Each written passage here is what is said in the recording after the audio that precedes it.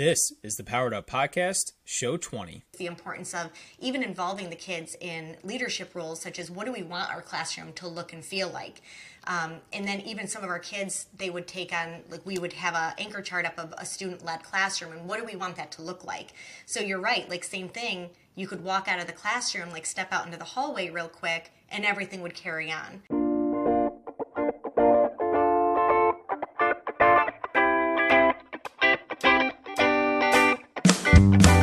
Welcome to a real-world education with insight and advice from teachers in the game, where current and former educators reveal what truly sets apart the great teachers and what it takes to make a positive impact on students. Whether you're in pre-service learning, new to the game, or a seasoned veteran, this is the show for you. You'll leave feeling inspired to take action because we are powering education by empowering you.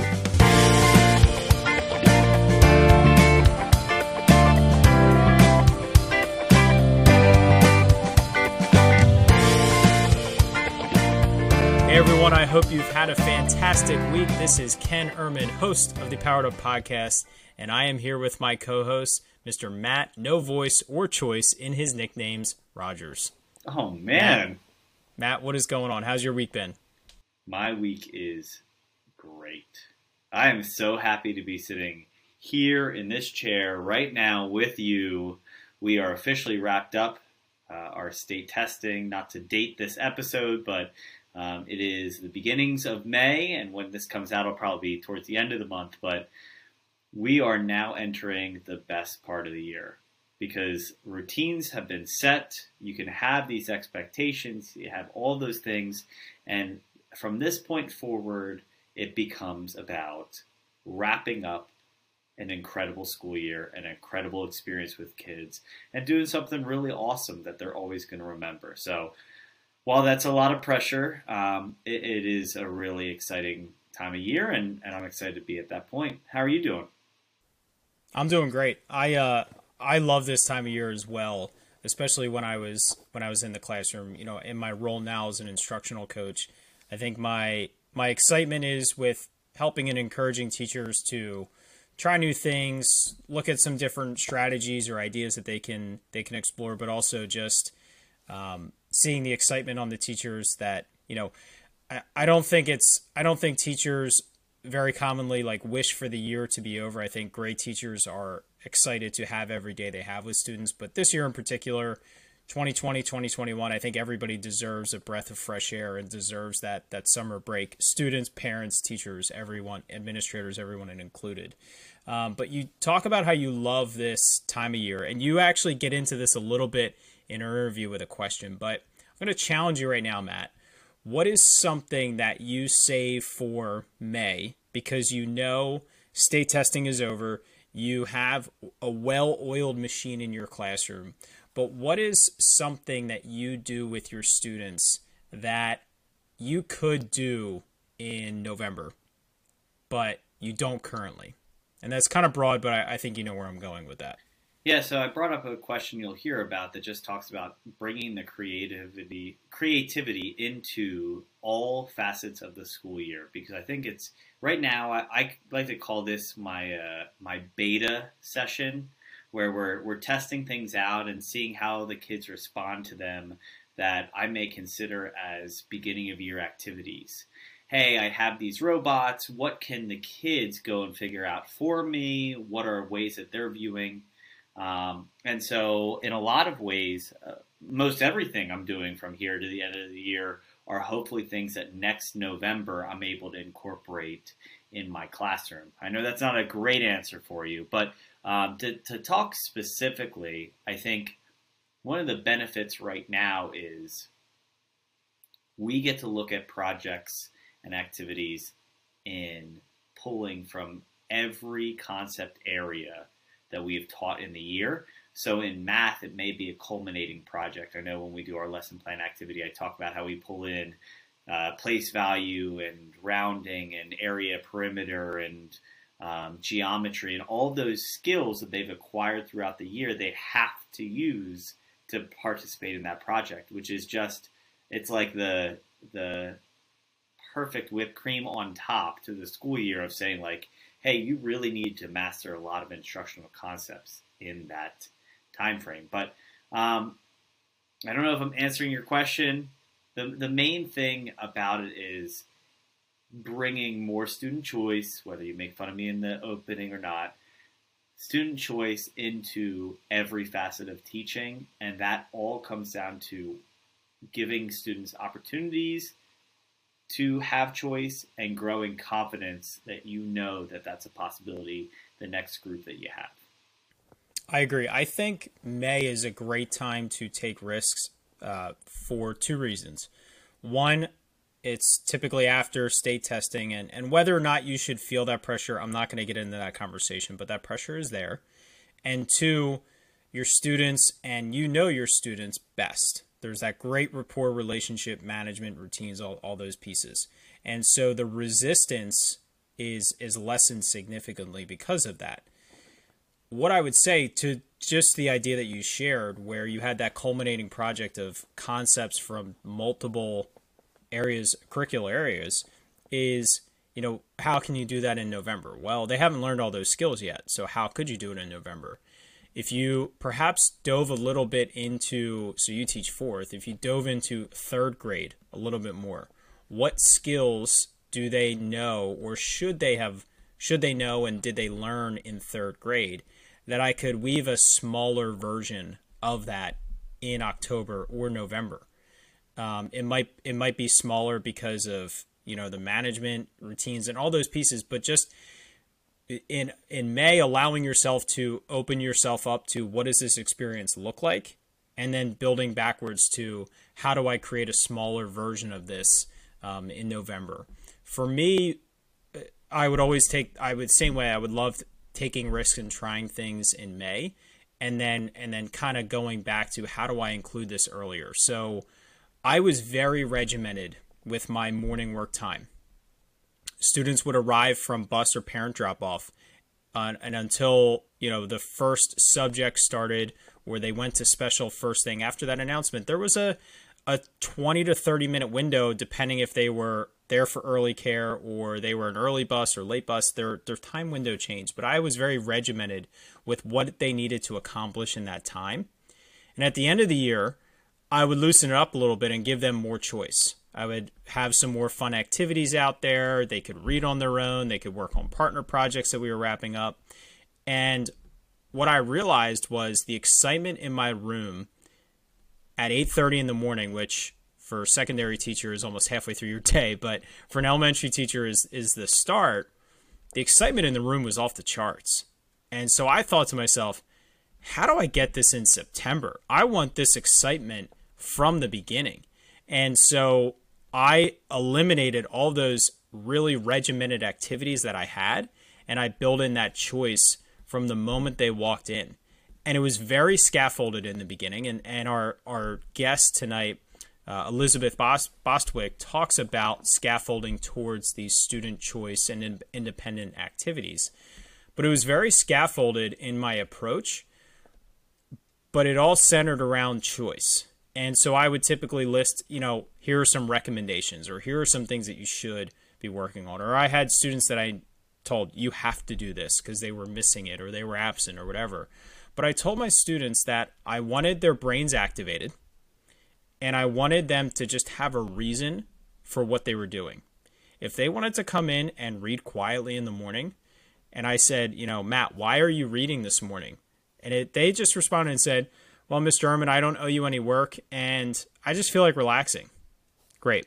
I love that, because I was forcing them to make a choice. I wanted them to just make decisions consciously and understand why, and having a reasoning behind that. And so that was something that I experienced in May, and I brought back earlier in the year. Gosh, I mean, that's really, I think the key question that you asked, or reflection, I guess is a better way to put it, is how can I get that excitement in September? And I think too often we get accustomed with, I don't want to use these traditional time frames as valuable time frames. And I know that sounds ridiculous, but I know that 3 kids pop in to my classroom at 8:43, then 5 more kids come in at 8:47. And then the rest of the class, but 2 or 3 are in by 9 o'clock. But when you consider what I've provided the kids to do on the days or in those times that they're given busy work, yeah, they take their time to get down there. But if one of their activities that they're, the morning time's there for you to finish up any missing work that you're excited about, those kids are at their seats by 8:55 at the latest, and that's saying the last bus pulled in at 8:53.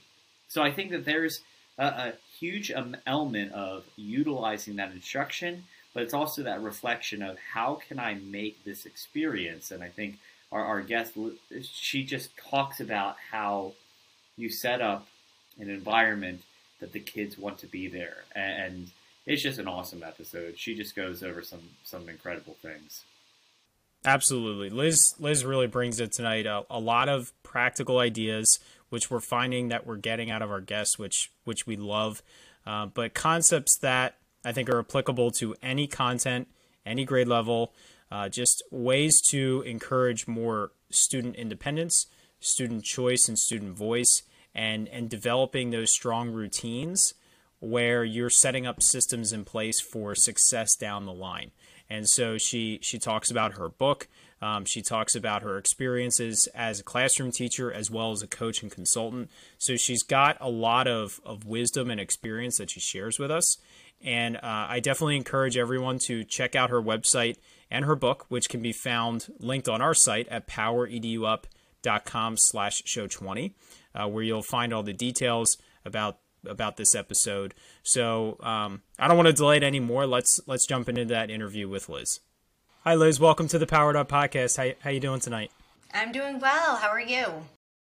We're doing very well. We're super excited to have you here. So to start things off, just introduce yourself to our audience, where you're coming from, and what your journey in education careers looked like so far. Sounds good. And thank you so much for having me on. I'm excited to talk with you guys tonight. So I'm an educator of 16 years of classroom experience, between grades 1 and 4. I've spent the most time in grades 2 and 4.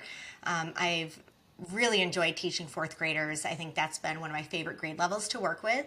And then I've worked as a grade level chairperson and then shifted into a role as an instructional coach and technology integration specialist. So, taking all of the lessons that I've learned in the classroom and then work to coach teachers and work alongside them in the classrooms. And right now, I'm also working as a consultant and speaker. So I do some speaking with Ignite Your Shine, but I also do my own speaking and consulting with districts. Excellent. That's a great journey to go through. I feel like you've had the opportunity to really expand yourself.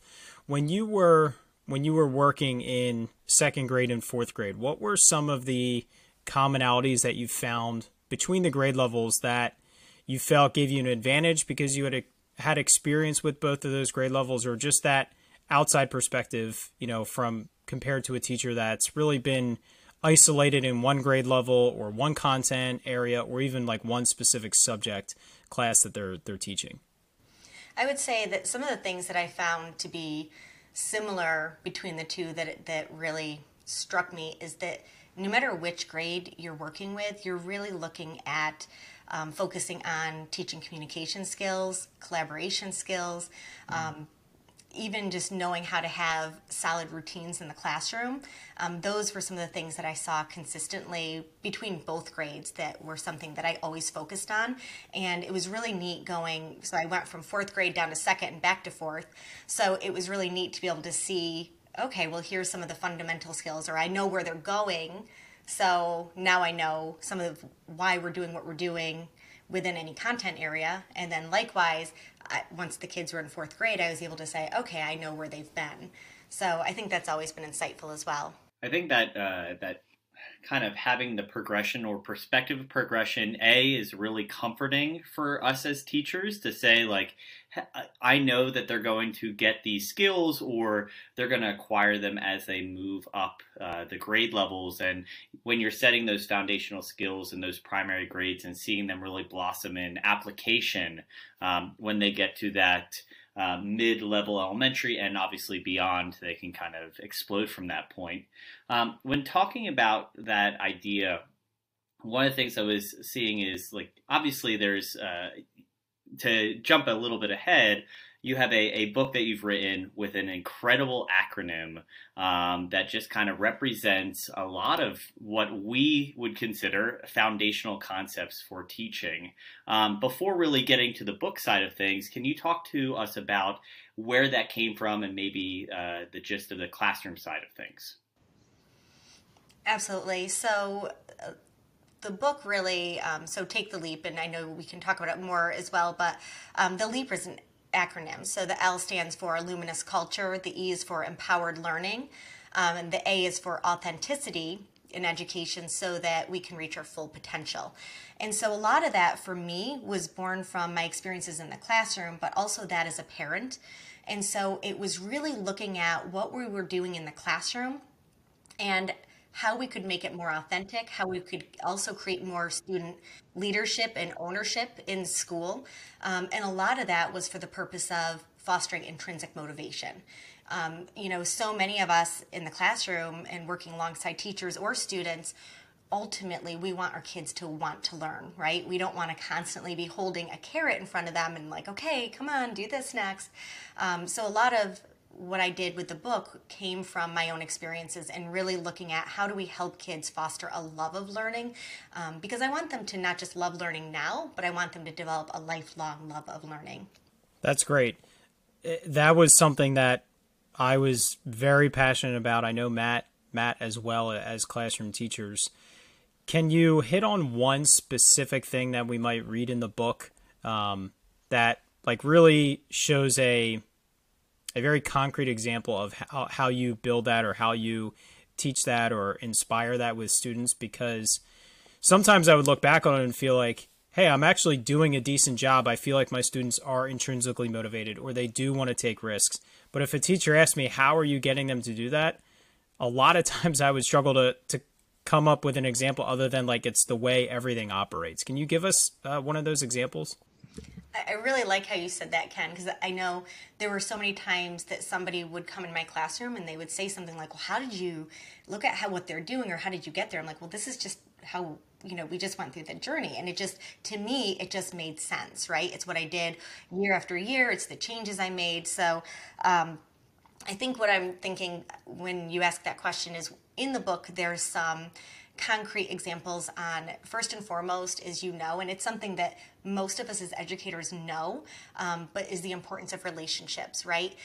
And we know that, but I'm guilty, just as anybody else, of sometimes going into the classroom and being like, oh my gosh, we have all of these things to accomplish, or, this group needs this kind of instruction. And it's very easy to sometimes think about all of the to-dos and all the things we need to get through, whereas there's so much power if we actually just slow down sometimes and spend the time interacting with our students and doing the community building protocols or activities to develop that communication and teamwork and collaboration so that they can learn more effectively. So it's really looking at how we front load that. So in the book, some of the things I talk about, for example, are, yes, the relationships, like taking time for one-on-one conversations with students, greeting them at the door, working even in small groups, taking time to even have kids.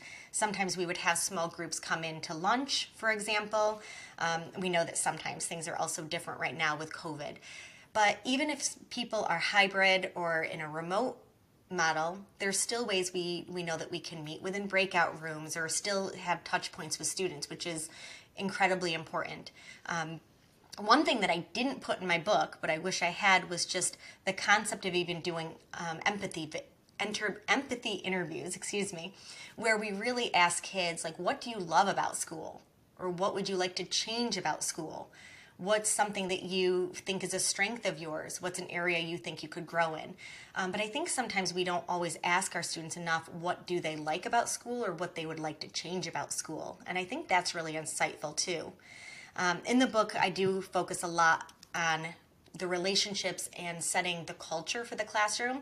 So that looks like helping students understand accountable talk and routines in the classroom, using effective teaching protocols as well, such as for reflection and feedback. So I think those are all really important, and they sound very basic, but when you do them with intentionality and also in a way that can also be fun in the classroom, you spark that love of learning, and kids know what to be doing. And then they start taking ownership, which is the best part.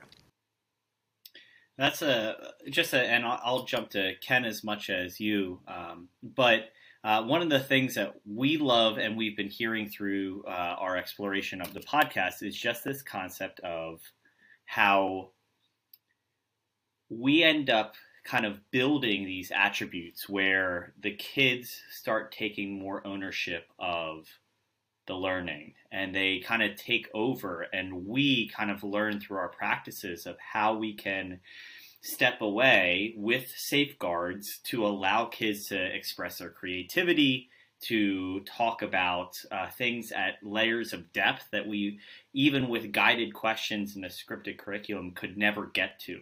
That authentic learning comes obviously through the relationships, but what you kind of set out to do is explain what we as teachers often say is what we just do. And I think that's a really tough kind of concept of working with student teachers right now. And the idea of saying, like, how did you get to this point? And I got to this point because I established trust that if I put myself in a vulnerable position, that they won't take advantage of it that isn't reconcilable.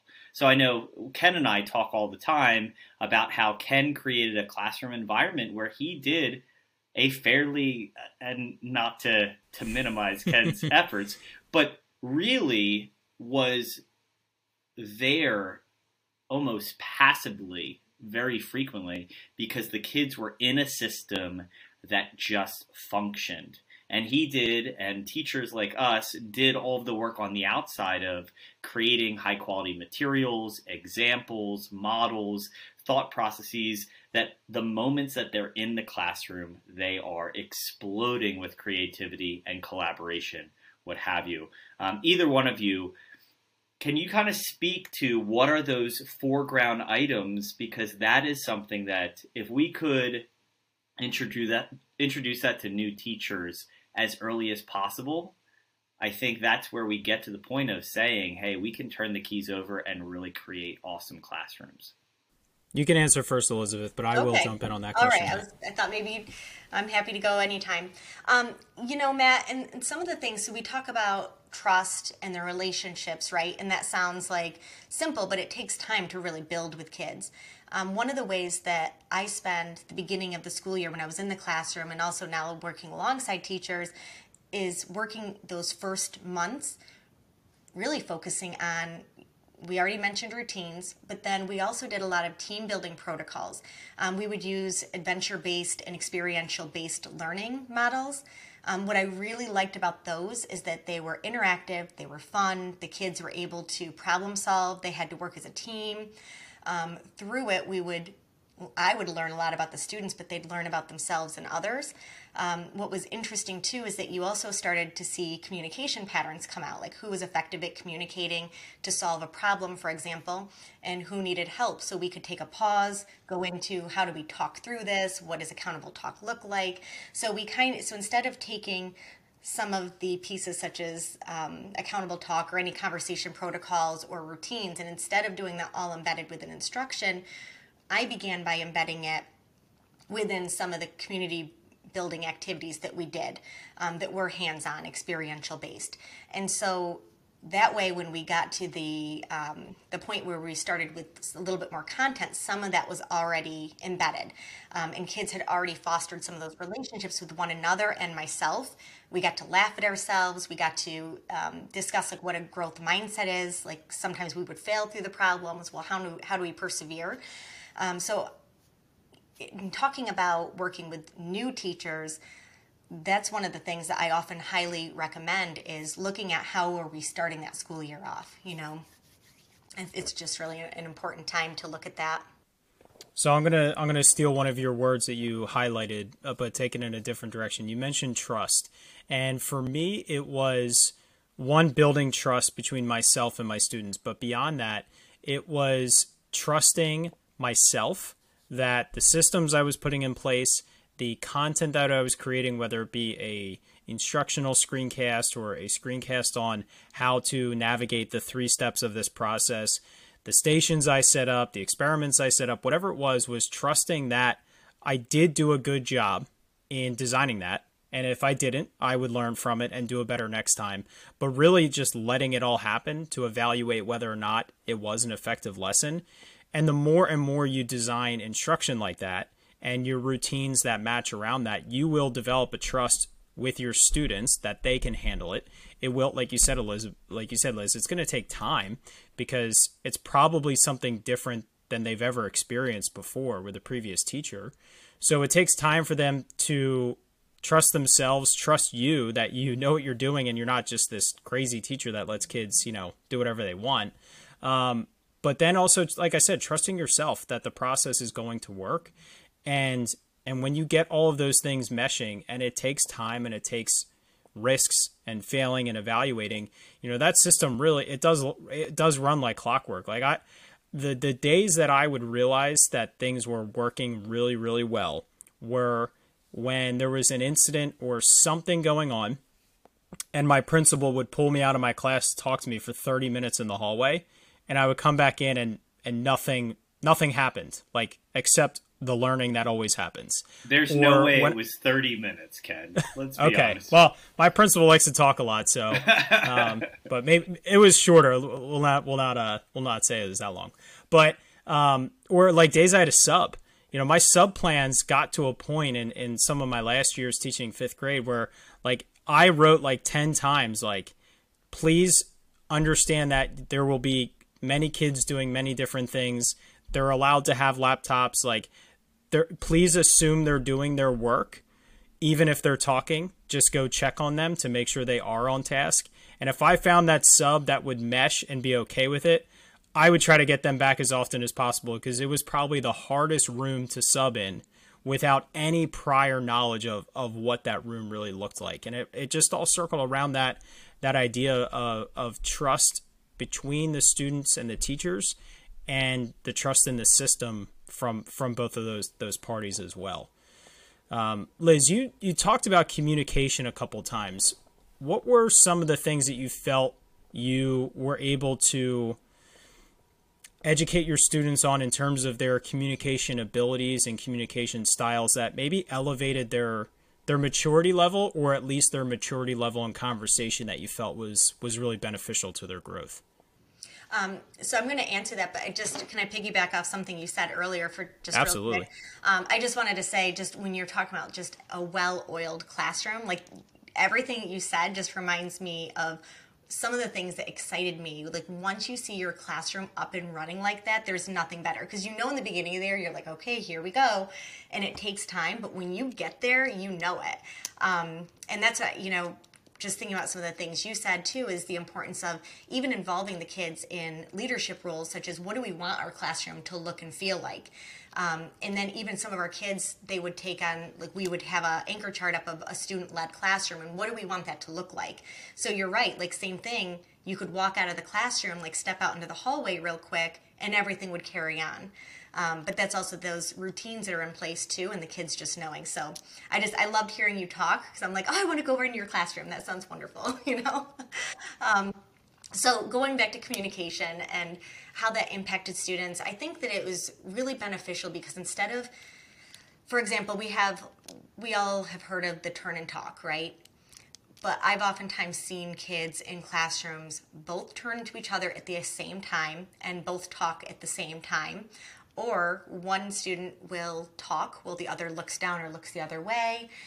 So those are the things, like, when we start seeing those behaviors in our kids, we know that they're turning and talking out of compliance, but they're not really turning and talking because they're engaged or even empowered to even care about this conversation at all. So when I talk about accountable talk, it's more about, they might have a question, but I would always encourage them to find something, like always either add on. You can respectfully disagree, but if you do, explain why. If you agree with them, you could also explain why you agree. And again, you can add on to something. But we also used talk moves in our classroom. So I also, if they weren't sure what they wanted to say, they had a hand signal for that too. So that they could just say like, I'm not exactly sure what I want to add on, but we would do this for like you and me, like if we agreed with each other too. So that was a way like, kind of saying a couple things at once. So, of course, going back to the turn and talk real quick, it was just really important that when the kids could turn and talk, that not they were either agreeing or disagreeing or adding on to one another, but then able to contribute back. So when they shared back with the classroom, I would have one partner share, and they were responsible to share for both people if they were able to do that. And if they couldn't remember, they're like, oh, you can add in. And they were confident because we built the culture. But additionally, if we were doing something in the classroom, we would use talk moves too, so that if somebody was thinking the same thing as somebody else that had said something, like I said, you could do the you and me, or they could give a thumbs up if they wanted to add on to something, which was also, instead of, we always said, like, we don't need to do high hands in the classroom, we don't need to raise our hands, we can use our talk moves to communicate and then either add on or agree to somebody. But I think what I really liked about the conversation is that they would learn, even through Socratic Seminar, when we would get to the point of being able to host those, we saw kids not have major disagreements, but they were 9-year-olds that were having deep, rich conversations in a mature way. And they were able to use evidence and be able to back up what it was that they were conversing about, and they were genuinely engaged in the conversation. So that's why I think that communication routines are really important too in the classroom. So I want to pick your brain for a second on this topic of class conversations and discussions. Something that I've recommended this year to especially our secondary teachers that I'm working with more is to encourage more participation in a class discussion, or more participation from those particular students that you are confident has really good ideas, they're just not confident enough to share, is the use of a discussion board or a Padlet or a Google Jamboard, whatever the case is, some sort of digital platform where everybody has to have an entry-level thought or idea. And then either the teacher can use that to pick a few students. So when they see that that student they know normally has a good answer, does have a good answer, and they don't accidentally call them the one time they don't, or requiring the class to stem off of one of the thoughts in that initial board. Do you like that idea? Do you have advice to improve that idea? Or No, I love that idea, and you're right. Google Jamboard is great. I know with the district that I was most recently working with, we were using Nearpod because you can have the sticky notes and you can choose to hide student names too. And I know on Jamboard you don't see the names, but I just like when the students know that they can contribute in a safe way. So I love the idea of having everybody contribute something, even if they're not confident in their answer, but that's where that trust comes in, right? Like every student should trust my teacher is not going to embarrass me. They're not going to put something up there. And sometimes we might use something as an example. I mean, it could be a math problem that was solved incorrectly, but of course we're not going to point out, hey, this is incorrect. We could say, hey, let's look at this math problem, for example, and assess where did the error happen. What was the misunderstanding? So now that creates some deeper conversation. But I do like the idea of having all kids accountable to contribute something, and giving them a way to do it that's safe so that they can be a little bit vulnerable and know that they're protected is a good way for the teacher, too, to get insight in what the student's thinking. And I think just that communication system allows for you as a teacher to have a better understanding of your students' understanding without big, like, I feel like there are times that I go in and I play Ticket Out the Doors or whatever the case may be, whether it's quizzes, Kahoots, Gimkits, those type things, the Socratives, that seem like a lot of work that don't always, like, lead into the questions that we want, because it's mostly multiple choice based, that you're not getting the feedback that you need to get their understanding. And if you have that culture to feel comfortable to pull, hey, it's that classic, hey, I grabbed 3 different writing examples and we're going to evaluate how would we grade them under their I guess the permission of the kids that you know or you're pulling from. But there's a reason why those type activities are super important, and it's that educational talk, or the math talk, or the reading talk, or the concepts that go into it that we never make nearly enough time about. Often we get to the surface level of vocabulary and these level of items, and I was doing one recently where we picked a pretty good writing piece and we enhanced it. And it wasn't even a bad piece, but it's everyone's contributing to say, okay, what could we add to this to make it even better? And then you have a collaborative group of kids all mentally thinking through the process of, oh, the next time I write, I want to consider the author's voice, or whatever the case may be. Those opportunities, a lot of times, I know, just working with other teachers, the ticket out the door system that is just simply one-word answers, or classroom conversations that are, again, not based off higher order thinking, really make it seem like you have an understanding, but you don't always have a true understanding. I think that's one of the hard things, and just kind of looking at when you progress to these kind of exceptional projects where the kids can take it in many directions. If you are not able to clue in those little things, I think that's a big warning to make sure you have those foundational skills of knowing how you can pull out the instruction, or honestly redirect back to the core instruction. I know right now we're doing an activity where the kids are mapping instructional concepts through the year. So we have a group of 2 kids that are doing the path of electricity. So we have a little Ozobot robot that's going through the path of electricity. So they go through the load, they go through the cell, they go through the wires, they talk about different circuits. And in the same activity, I have someone retelling the story of a book. And what I found in that conversation was, we started the project, and Ken would be very mad at me how I did it. We started the project with very little guidelines, but not nearly enough structure and not nearly enough guidance. And what I found is, I was like, oh, we've all done those projects that you repeat. I have one where they all build the same flashlight, it seems. You show one example, everyone builds it. This one, they needed that guidance. So it's one of those that you have to play and you have to really be in tune. And I had to apologize and say, hey, your first attempt was not nearly what I'm looking for. This is, without hurting their feelings, saying we're kind of going back to the drawing board and taking a left-hand turn and going for a different direction. But that is all built out of a culture and an understanding that we're going to have tough conversations, we're going to try things, and we're going to make adjustments along the way.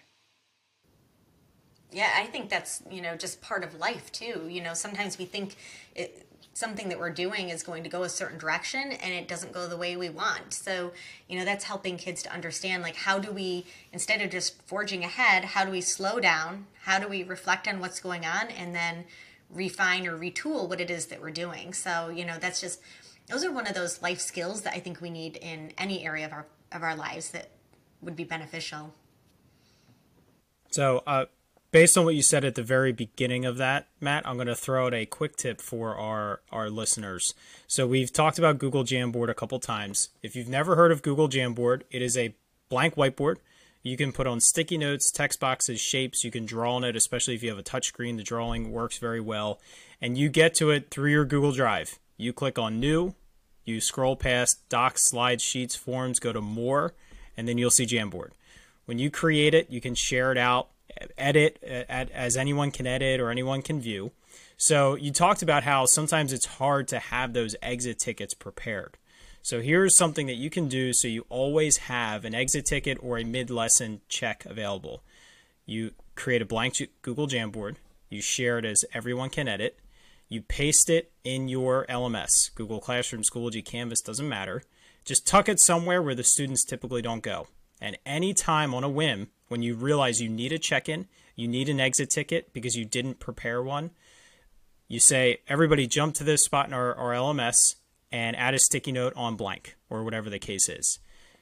You could even have one where it forces a copy to every kid if you want an individual one versus a collaborative one. Just leave them tucked in there. You might not use it for a week, 2 weeks, and then the day you use it, you just make another one, or you delete all the responses, or whatever the case is. Because like you said, Matt, it's so hard to prepare that every single day.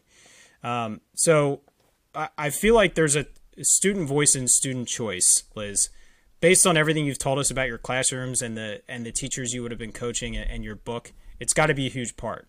So what are some misconceptions that you feel are out there around student voice and student choice, and how would you define it in a classroom? So I think that sometimes the misconceptions are,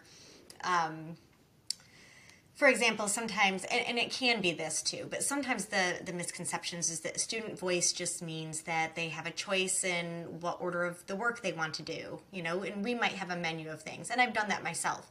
So, but it's more than that. So I think that it's not just that. So I would say that to begin with.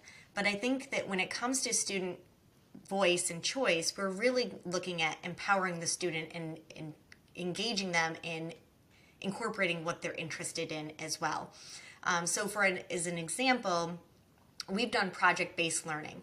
So with that, kids got choice. Like I created the launch activity, but then they went and did their own essential question. So they had their own question, and then they partnered up in teams, and from there they started working on projects together. And that's a whole big element right there. But within that, when we're looking at the student choice aspect, they got to choose what question it was within the topic that they were going to research. Then they got to choose what expert they wanted to involve. They chose how they wanted to present it. And then when we're talking about student voice, it's all incorporated within there, but it's also looking at how are they sharing that work. So what are they doing with their voice to share that work? How do they want to get out their ideas to the world? So we're looking at it in all those different ways. But even if it's not project-based learning, it doesn't have to be within project-based learning, but it can even be in the classroom just starting out the day. We also did the first 15, 20 minutes. Kids had choice in what they wanted to do to start their day. And it could there was coding, there were computer activities, there were writing. We had different groups where kids got to contribute to our online newsletter. And that again incorporates student voice where, it's their voice on the student newsletter. It's their videos, they're the ones creating a lot of the content, but I'm there more as the guide on the side. So I was doing more of the facilitation. And of course we didn't start that in September, it takes time to get there. But when we're looking at student voice and choice, we're really looking at helping the kids to not just feel like they're making a choice within the bubble that the teacher is giving, but they're legitimately contributing to the classroom, things that they think are interesting, or that they think are just really important that they want to focus on. I want to hit on a quick topic of this. We know there's going to be students that can't handle this as soon as the rest, or that can handle it and then they fade away and then they need to be pulled back. I'm going to say discipline, but that might not be the best word to use. But how do you discipline or recenter or get these few students that just aren't mature enough or ready enough to have this amount of choice and independent time? How do you navigate that with those students? So I feel like, kids are obviously going to vary in any classroom. And in my classroom, I had kids with a wide variety of needs. So it wasn't like we were, I know sometimes people will break up classrooms and say, oh, these are my advanced group. We were just an average classroom, But I think they were doing spectacular things as an average classroom. But, I think for the kids who may struggle with feeling like there's different options, I guess here's where I'm going to go with that, is that in the beginning of the year, which kids are going to struggle a little bit more. And there may still be an ebb and flow of their struggling throughout the year. But that's why I focus so much early on with those routines. So as much as there's voice and choice built in, it's within a structure of routines that are fairly predictable, that even students learned to lead some of those routines themselves. And I would oftentimes start with my students who were more confident at leading those routines, and then they might co-lead those with other kids who didn't feel as confident. And then eventually we would really support the other kids who might not be as confident to be leaders in that way. Whenever we did have a student who might just be having an off day, maybe they're struggling to collaborate with others, maybe they just need space, we also had a mindfulness corner in our classroom, and kids knew how to use it. So we had kinetic sand, we had Play-Doh, we had bubbles. The bubbles did not always come out. It really just depended on the year, depended on the season, and what we were looking for, and kids would set a timer. So it's not like, oh, I'm going to go avoid my work or escape everything, but there was an opportunity for kids to decompress and then return. And they knew they were going to return. But there's also times that I might myself go and work with a small group when I know that a student might need extra support. It may be social emotional support. They just might need that extra person there. So, I think it looks different for every student. But I also think it's about scaffolding the resources that we have too. So sometimes a kid, and I think that's what's a little bit tricky about the question, is that, there's so many different reasons why a child might be checking out of something. Something might feel too difficult. There could be something going on at home. There could be something going on socially with peers. So I think being present helps, giving them the opportunity to be mindful, and then just knowing that some of the resources, different kids might need unique resources to support them. And then, of course, if we ever need to have individual conversations with students, then that's always an option as well. That's a ton of great points. But I think really what comes out of that is a lot of those challenges, even with your kids on the fringe of are they going to be successful or not, that intrinsic motivation bump really brings them to the playing field that they are wanting to do everything in their power to be successful. Liz, you have on your website, which your website's beautiful, by the way. I would highly suggest checking out. There's a ridiculous amount of resources I was checking on. But you have a visual representation of your book. And there's a few points that I just want to bring up and just have you speak to, I'm assuming, come up and even your presentations. So first off, I love the concept of brainstorm, which is at the center, first alone and then share with the group. And I think that there's something that we think of when working in collaboration, that collaboration always has to be a joint conversation without the opportunity to really develop your own thoughts on a really deep concept. I think just that in its own right is a huge concept that we need to remember ourselves. There's plenty of conversation in this or topics about focusing on the kids, and the kids need to develop these ideas to then share to them. Can you kind of talk about that real quick? Yeah, absolutely. So, I find that I think a lot of us are like that too. Like you get together and it sounds like, oh, we're all going to brainstorm together. But sometimes we just benefit from like getting in our own mind and being able to think through some of the things we're thinking about and having our own ideas and writing those down. And with students, we would do a lesson with What Do You Do with an Idea by Kobe Yamada. There's a great book on that.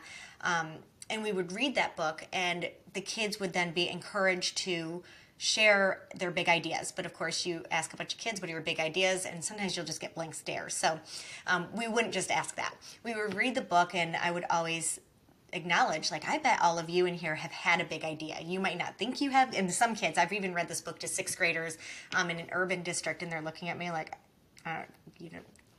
no big ideas? I'm not having a big idea.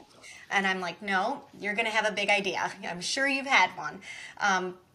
And so they would just get alone time. We'd put music on, and they would just they could write down ideas. They could just doodle. They could draw. And then they would pick one and just go with it. They don't have to be committed to it. But with that, for example, with that brainstorming concept, what was really neat is that they would come to the table with something. And then what we would do is we'd share them, and then kids would build on those ideas with one another. So it was more of a process. And then, again, they come back to themselves and do more reflecting. So I think a lot of times in the classroom, same thing, even if we're doing something with an ELA, we could be doing something with themes, something with main idea. We still can do our own independent brainstorm write down our own thoughts, and then come together and then share what some of our ideas are with that too. Yeah, and I think I love right next to it you have how your idea is too big, said no leap teacher ever, which is really like, and sometimes it's difficult to narrow it down. And honestly, as someone new to PBL or trying to incorporate some authentic learning experiences, it's intimidating to say, how are we going to deal with pollution on Earth? Okay, we can narrow down and identify different facets, and that's an important thing. But you have one quote that I'll add to it, and then kind of lead it over to you guys. But I want to jump in real quick. Sorry, just on that, killing me. On that topic. Sorry, on that topic of brainstorming. Even just to simplify that idea, just as a reminder, how important wait time is. You know, so often we don't provide the students an opportunity to just think and develop the answer, develop the idea themselves before you're calling on someone. And one of my favorite lessons that really made me realize how important this was I had a scaffolded, almost like scavenger hunt, that from pictures to number expressions, if the students had enough time, they could in quotes figure out how to add fractions with different denominators.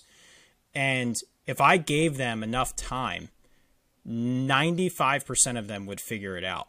And what flipped it for me was instead of saying, okay, like I need the last 20 minutes of class to teach everybody, I just screencasted, again, in quotes, the answer of how to do it.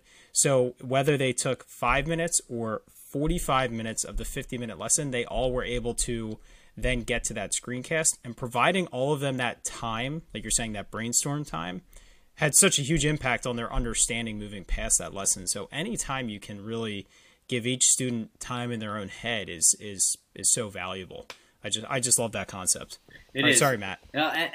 So one of the key things is that it posted there is just allow students, going along with what you're saying, Ken, as well as yourself, time to ponder, and just like that idea of really thinking and creating space for it, because especially right now we're moving at 1,000,000 miles an hour, and then that leads, especially in this maker world, into the design thinking process, which is really taking the situation you're trying to fix, whether it's a real world problem or a pretty simple solution in your life, or even an instructional concept, and creating a way to set purpose for what you're building. So it really, when talking about moving into this exceptional style of teaching, where you are putting it more in the kids' hands, that structure of really pushing design thinking and creating wait time that's purposeful and really monitoring those type of things is difficult, but that is that intrinsic motivation. When we first went to voice and choice, when you were talking, is the key to it. When you empower those kids, you create so much intrinsic motivation, and the results are so far beyond what you would ever have expected when you spelled out everything out on a rubric. So yeah, absolutely. And when it comes to design thinking, that's one of the things I specifically work on with school districts, is how we integrate and design thinking into the classroom, and that it doesn't have to just be STEM. In fact, I just spoke at the Wisconsin Reading Association about how we can integrate design thinking even within literacy to create innovative thinking, joy, and creativity in our students. So, and yeah, anytime our kids can be in their own heads and thinking about it is awesome, because sometimes we see kids who may lack some confidence and just feel like, oh, I'm just going to let them answer it and I'll just go along with the group, where they may have some spectacular idea inside their mind that they never got out, or maybe they hadn't even had the idea yet because they didn't even think about it. So giving that wait time, as you mentioned too, Ken, is so important. But then we don't want to just have them in their own head. And as we all know, it's the importance of then sharing it and growing it and diving into those conversations, and especially using design thinking with it. Can I give you a challenge real quick? Sure. So I know we're recording this. Today was my last day of state testing, which I'm very excited about that it's over.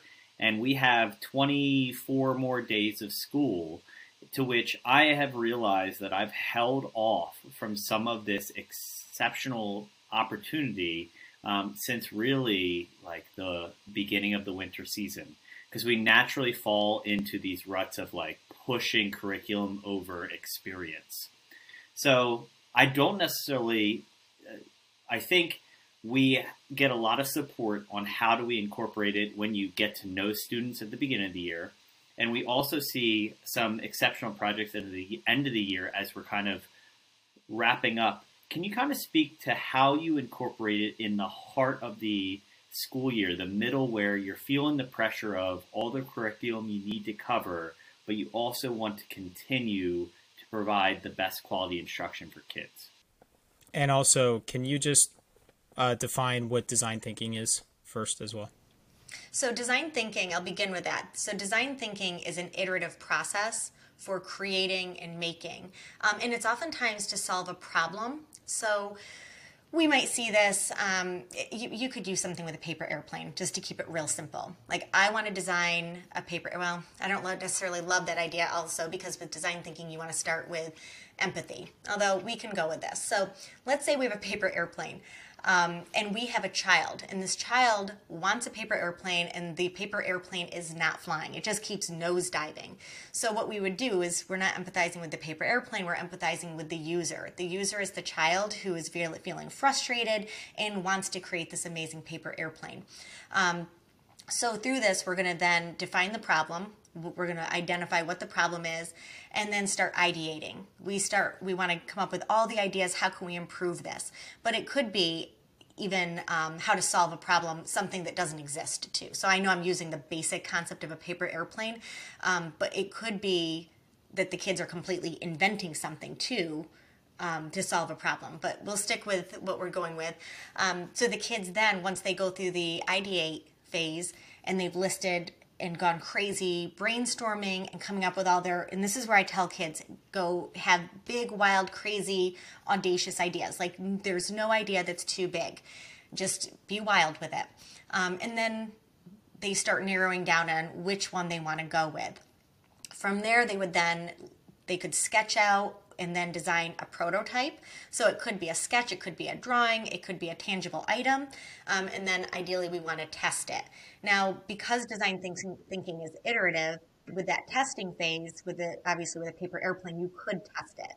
Now, if you're doing design thinking with something within literacy, it may be a sketch, and your test would be doing a jigsaw with peers in the classroom where you do like a 30-second elevator pitch for what it is that you created to solve a character's problem, for example, and then you get 30 seconds or a minute of feedback to go back. So you could do that as well. But design thinking is really a process, and it doesn't always have to go in that order too. You might skip back around. So if you do a prototype and you're not happy, maybe you need to go back to the ideate phase and look through your ideas and refine that. Maybe you need to even do a better job defining the problem.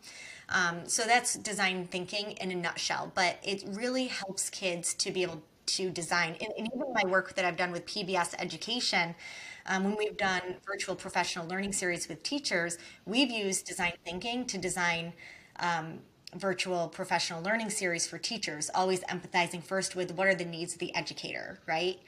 And then going through defining the problem and so on and so forth.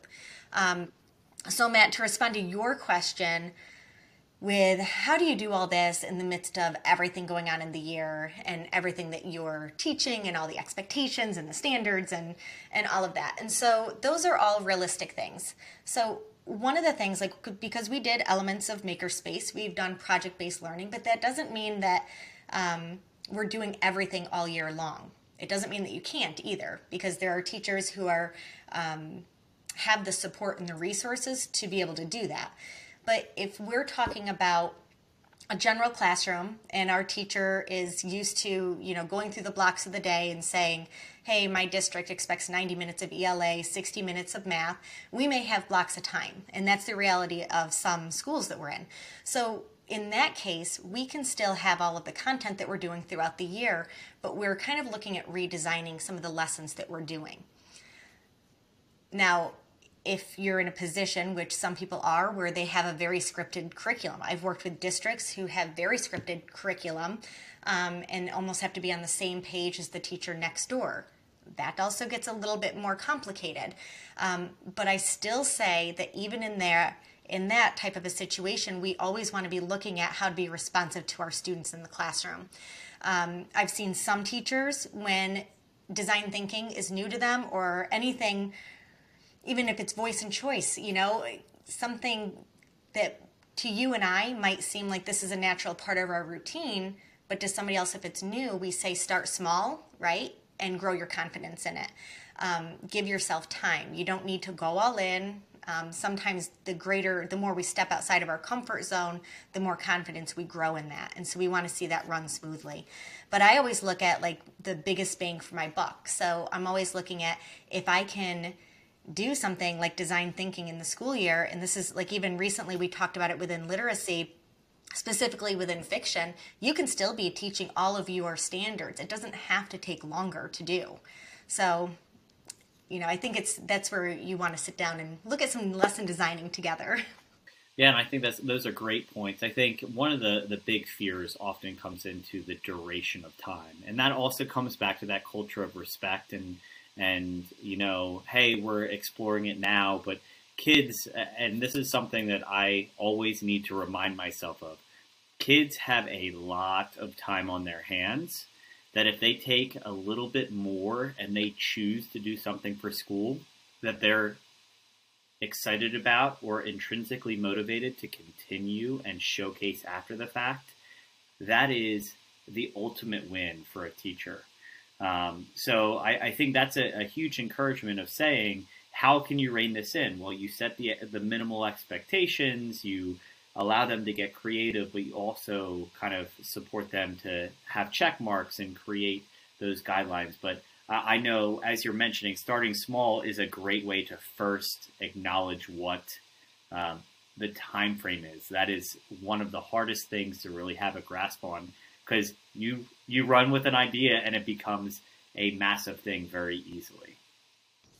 Well, and also just to speak to that, what you said though is that we need constraints in there too, and constraints can actually help us to become more creative. Sometimes if you say you have all the time in the world to work on this, it might sound great, but constraints can actually help with creativity. So it's okay to say, hey, really we want to make sure that voice, choice, and student autonomy, that should be part of our natural classroom routine, as is, building trust and relationships. But if we're talking about routines such as design thinking, maybe it's something that you're doing a little bit on Wednesday and revisiting on Friday. You can also set parameters for the time blocks. And maybe people don't always finish everything in one time, like maybe it's the first time doing design thinking, and we reflect on it and we grow as a class. So there doesn't always need to be that finite product there.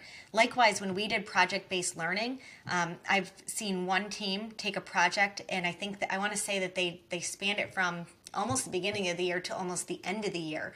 Kids petered out with that project because it was almost too long.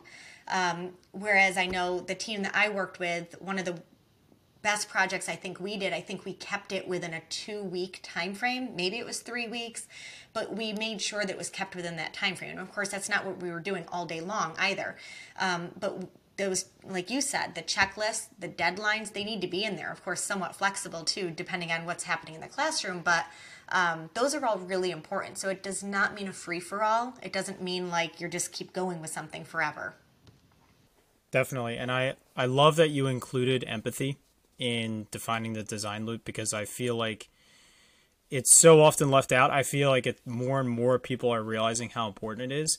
But even, thinking about, Matt, when you were asking how do you incorporate this into your instruction, think about just small pieces of the design loop and just building that vocabulary into your conversation.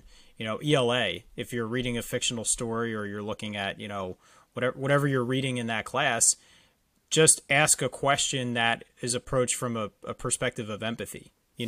What do we think the character is feeling in this moment? Or how could we, if we were in this book, how could we act empathetically towards this character?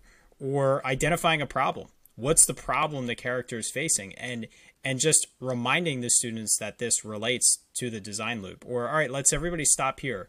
Let's design some solutions, brainstorm solutions that the character could use in this moment, and then kind of circle through that ideate phase, like you were saying, and then continue reading the story. So small ways to insert it into your curriculum. Social studies and science, not to say anything is easy, but I think that'd be a little bit easier because you could look at situations where, let's look at what this country was facing. If this one leader used the design loop to analyze this situation, what ideas would they come up with, or what better ideas could we come up with it? So just circling the vocabulary in there. So when you approach, Liz, like you said, those 2-week projects, you're not defining the terms and rolling out the project. You're rolling out the project because they already understand the terms. Absolutely. I love that you added that in, because I think that's something when teachers feel like, oh, I can't do this, this is too much, it's because they're diving right into that. And so, yeah, stepping back, using the vocabulary, doing it in small bits, even doing it something like like you said, STEM is a very natural fit, as is social studies. So, doing something smaller like that, and even cohesively as a class, and then breaking it up and moving into teams, kind of doing that gradual release or scaffolding depending on the needs of your classes, is always helpful. Definitely. So I could talk about this for hours, but I want to be conscious of our time. So we're going to transition into our lesson lens to just try to get a picture of a lesson that you taught, or perhaps you helped coach or mentor with someone else. So the first question is this a single lesson, a long-term project, or a unit overview that we'll be looking at today? Okay, so we're going to be looking at a single lesson.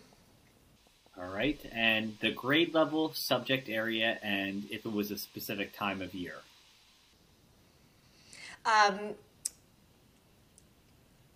It was time of year. We are going to go with the fall. So the subject area would kind of incorporate some ELA skills of speaking and communication. But it's not specific. It's more of I already kind of hit on it a little bit with what do you do with an idea. So that's kind of the lesson I'm going to dive into a little bit more. Awesome. And is there a particular grade level that this works with, or would it be pretty much modifiable for anyone? I think it would be modifiable for just about any grade, even up through high school. I mean, yeah. Okay, perfect. So you kind of hit on this, but any more details you want to add? What are the objectives of the lesson? Okay, so my objectives of the lesson are to help kids understand that they have unique strengths in the classroom, and that every one of them has important and unique ideas that they can share with the world. And so through this lesson, some of the things I'm looking for is for students to develop their own confidence, to be able to develop their own ideas. And it's really a lesson that I find is one of my favorites to work with kids. It's one that even as an instructional coach, I would support with doing in the classrooms. And the reason we loved it so much is because it helped kids develop, first of all, culture and an understanding of what they have to offer. It helped them to brainstorm and fostered that confidence in students. That sounds wonderful. Speaking really specifically about the students' ends, what are they actively doing? Like, what are some of the activities that you had the students doing throughout the lesson? So to begin with, I do read the book of What Do You Do With an Idea by Kobi Yamada. And in that, we do integrate literacy into it because, of course, we'll use questioning and inquiry during the read aloud. But we also use the illustrations to say, what do you notice about the illustrations? It's a great book if you haven't read it, and I'll just give a little bit in a nutshell, but the main character has an idea, and it's illustrated as what looks like to be an egg in the book. And the character doesn't want this idea, wants the idea to leave him alone, but the idea keeps following him. And it's almost like the idea wants to keep getting his attention. And he's like, nope, I don't want anything to do with you. But eventually he starts to nurture this, what he calls his idea, which looks like an egg. The book starts blooming with color, and the egg sprouts feet and even develops a crown. And so the more he nurtures and takes care of this idea, the more this idea grows into something absolutely beautiful and wonderful. And by the end of the book, he doesn't know what he would ever do if he didn't have that idea. So it's really, and even with adults, I mean, adults, even more than kids, sometimes have ideas that they hold inside because they think, I'm not worthy enough, or who am I to have this idea, or I can't possibly make this happen. But clearly, all of us have that ability. I love it. I'm definitely going to read this book. We used a lot when I taught STEM. I taught STEM as a isolated special. We used a lot of books like this, picture books, to spark ideas. Like I did see on your website. Did you have It's Not a Box on there? Or you had? No. I might, yeah, under the maker, how to maker. So using those books to spark those lessons, I love those ideas. So during this lesson, what is your role to ensure the success of the students? So ultimately, my role is creating that routine. So we develop the routine, the kids know the structures. I'm using the learning protocols. We even do a lot of visible thinking routines. So I highly recommend looking up visible thinking routines. You can find that just by simply Googling. See, Think, Wonder is one of my favorites. So we could even take a page of the book and the kids can write down, what do they see? What do they think? And now what does that make them wonder? Now, I've done this, and just because if listeners listen in and go ahead and try that, their kids might be like, okay, I saw something and I thought something, I'm not wondering anything. But if you give again, it's about wait time. You give a little bit of time and just say, well, eventually you'll write something down. And eventually they do. And what's neat is that the more they sit there with it, the more things they actually wonder, which fosters that curiosity. And kids need that curiosity to actually be deeply engaged and be empowered in their learning.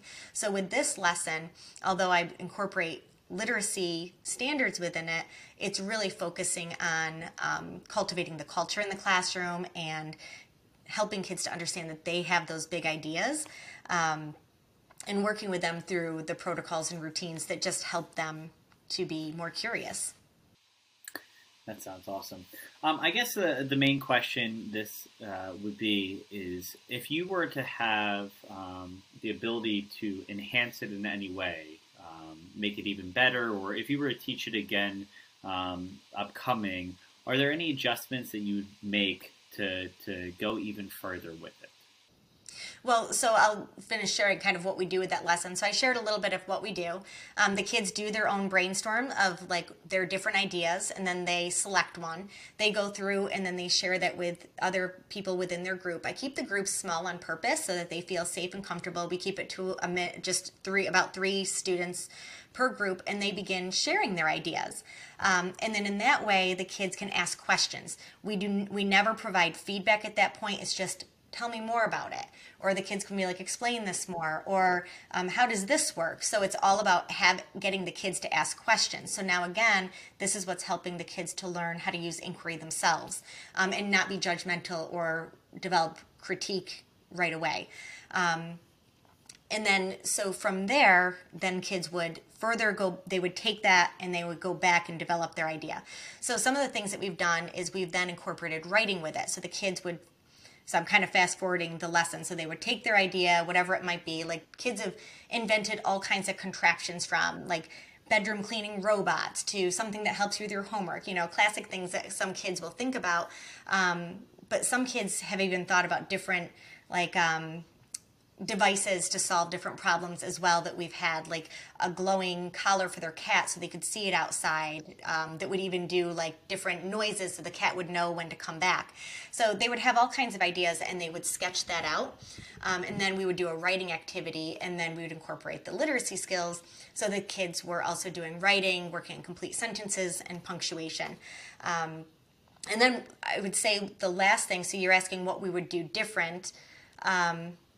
The last thing that we did we did this in the beginning of the year, and one of the last years of my teaching, what we did is the kids created videos so they had the writing portion, the drawing portion, but then there was a video of them talking, and we put a QR code so that the parents could come in and scan it and listen to their child.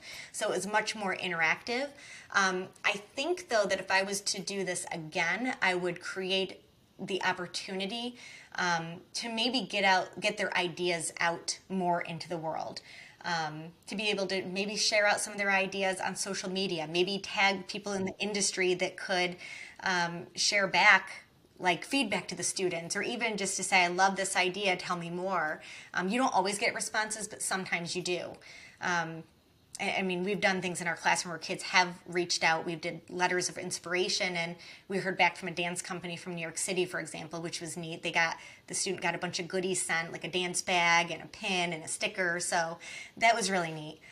So I think I would have made it so that the kids were able to put their voice out there and have a greater audience than just their parents coming at open house, for example.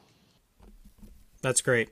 It's so hard to do with those, but it's when you do give them that larger audience, it really has a profound effect on their motivation. And just like you said, even if only one student or even a small group got that response from the dance company, everyone else in the class is going to see that and think like, wow, maybe that'll be me next time, or maybe my person's going to respond soon, or hey, remember when that person responded to you back when we were in fourth grade? Like, they'll remember those things even if it wasn't them specifically. I really enjoyed that.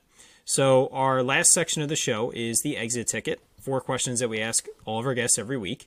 Question number 1 is, what is the best thing a teacher can do to make a student's school experience better? I'm going to go with the simple, develop a relationship with your students and always assume positive intent. I like that. Wow. I like that second part. Yeah, absolutely.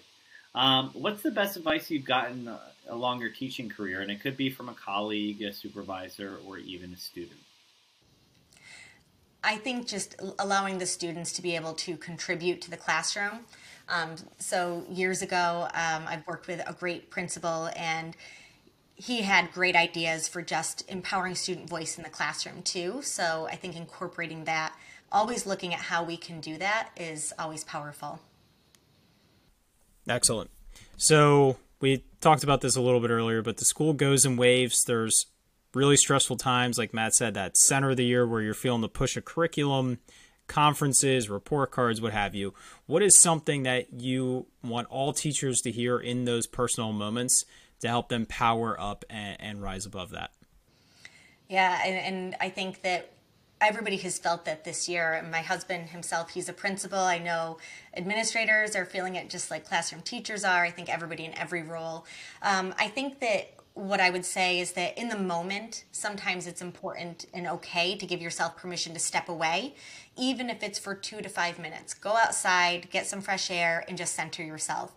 Get yourself in a place where you feel some peace and calming.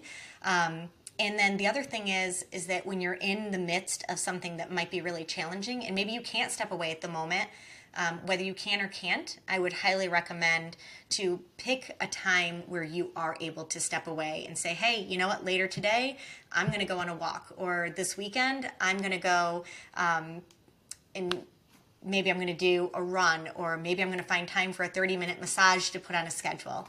So I think giving yourself the concept and the idea that there is time for you too is really important, that self-care is so essential to make sure that we make time for. And model that to your students. If you have that mindfulness corner like you talked about, which I wish I had in my classroom, step in there yourself. Let the kids see you blowing the bubbles and you setting a timer for yourself. Because that's something they need to see, that everybody needs it. Lastly, I know we mentioned this, you have a beautiful website, but if the audience wants to continue connecting with you in the future, what would be the best way for them to keep the conversation going?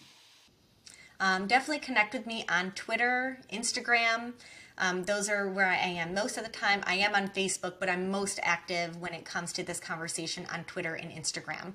So it's my name, so it's at Elisa Bostwick, so it's half of my first name. Excellent. Thank you. We'll link to your website, your social media handles, and your book as well, all on our show notes page, which can be found at powereduup.com/show20. Liz, thank you so much. This was awesome. This was a topic that I am super passionate about. So I hope I didn't hog the mic from you too much tonight, Matt, but I was very excited by many of these topics. So your kids were clearly very lucky to have you as a teacher, your districts where you were a coach. Clearly we're learning a lot from you, and I encourage everyone to reach out to you and tap into you as a consulting resource now for themselves personally or for their districts to help push some of these initiatives. So thanks again for your time. Everyone, thank you as always for tuning into our show. If you haven't already, please subscribe wherever you're watching or listening. And most of all, share this with other educators that you think can benefit from this specific show with Liz or from any of our other shows that you may or may not have checked out yet. We talk to amazing educators every week, and I mean, Matt and I are on an incredible journey. We are learning so much and really recentering ourselves as educators, and we just want as many teachers as possible to hear and learn from this. So, Liz, thanks again, and Matt, why don't you sign us off? So as we power down this episode, Liz, you've left us feeling extra powered up. Thank you so much for your time, and everyone, we'll talk to you next week.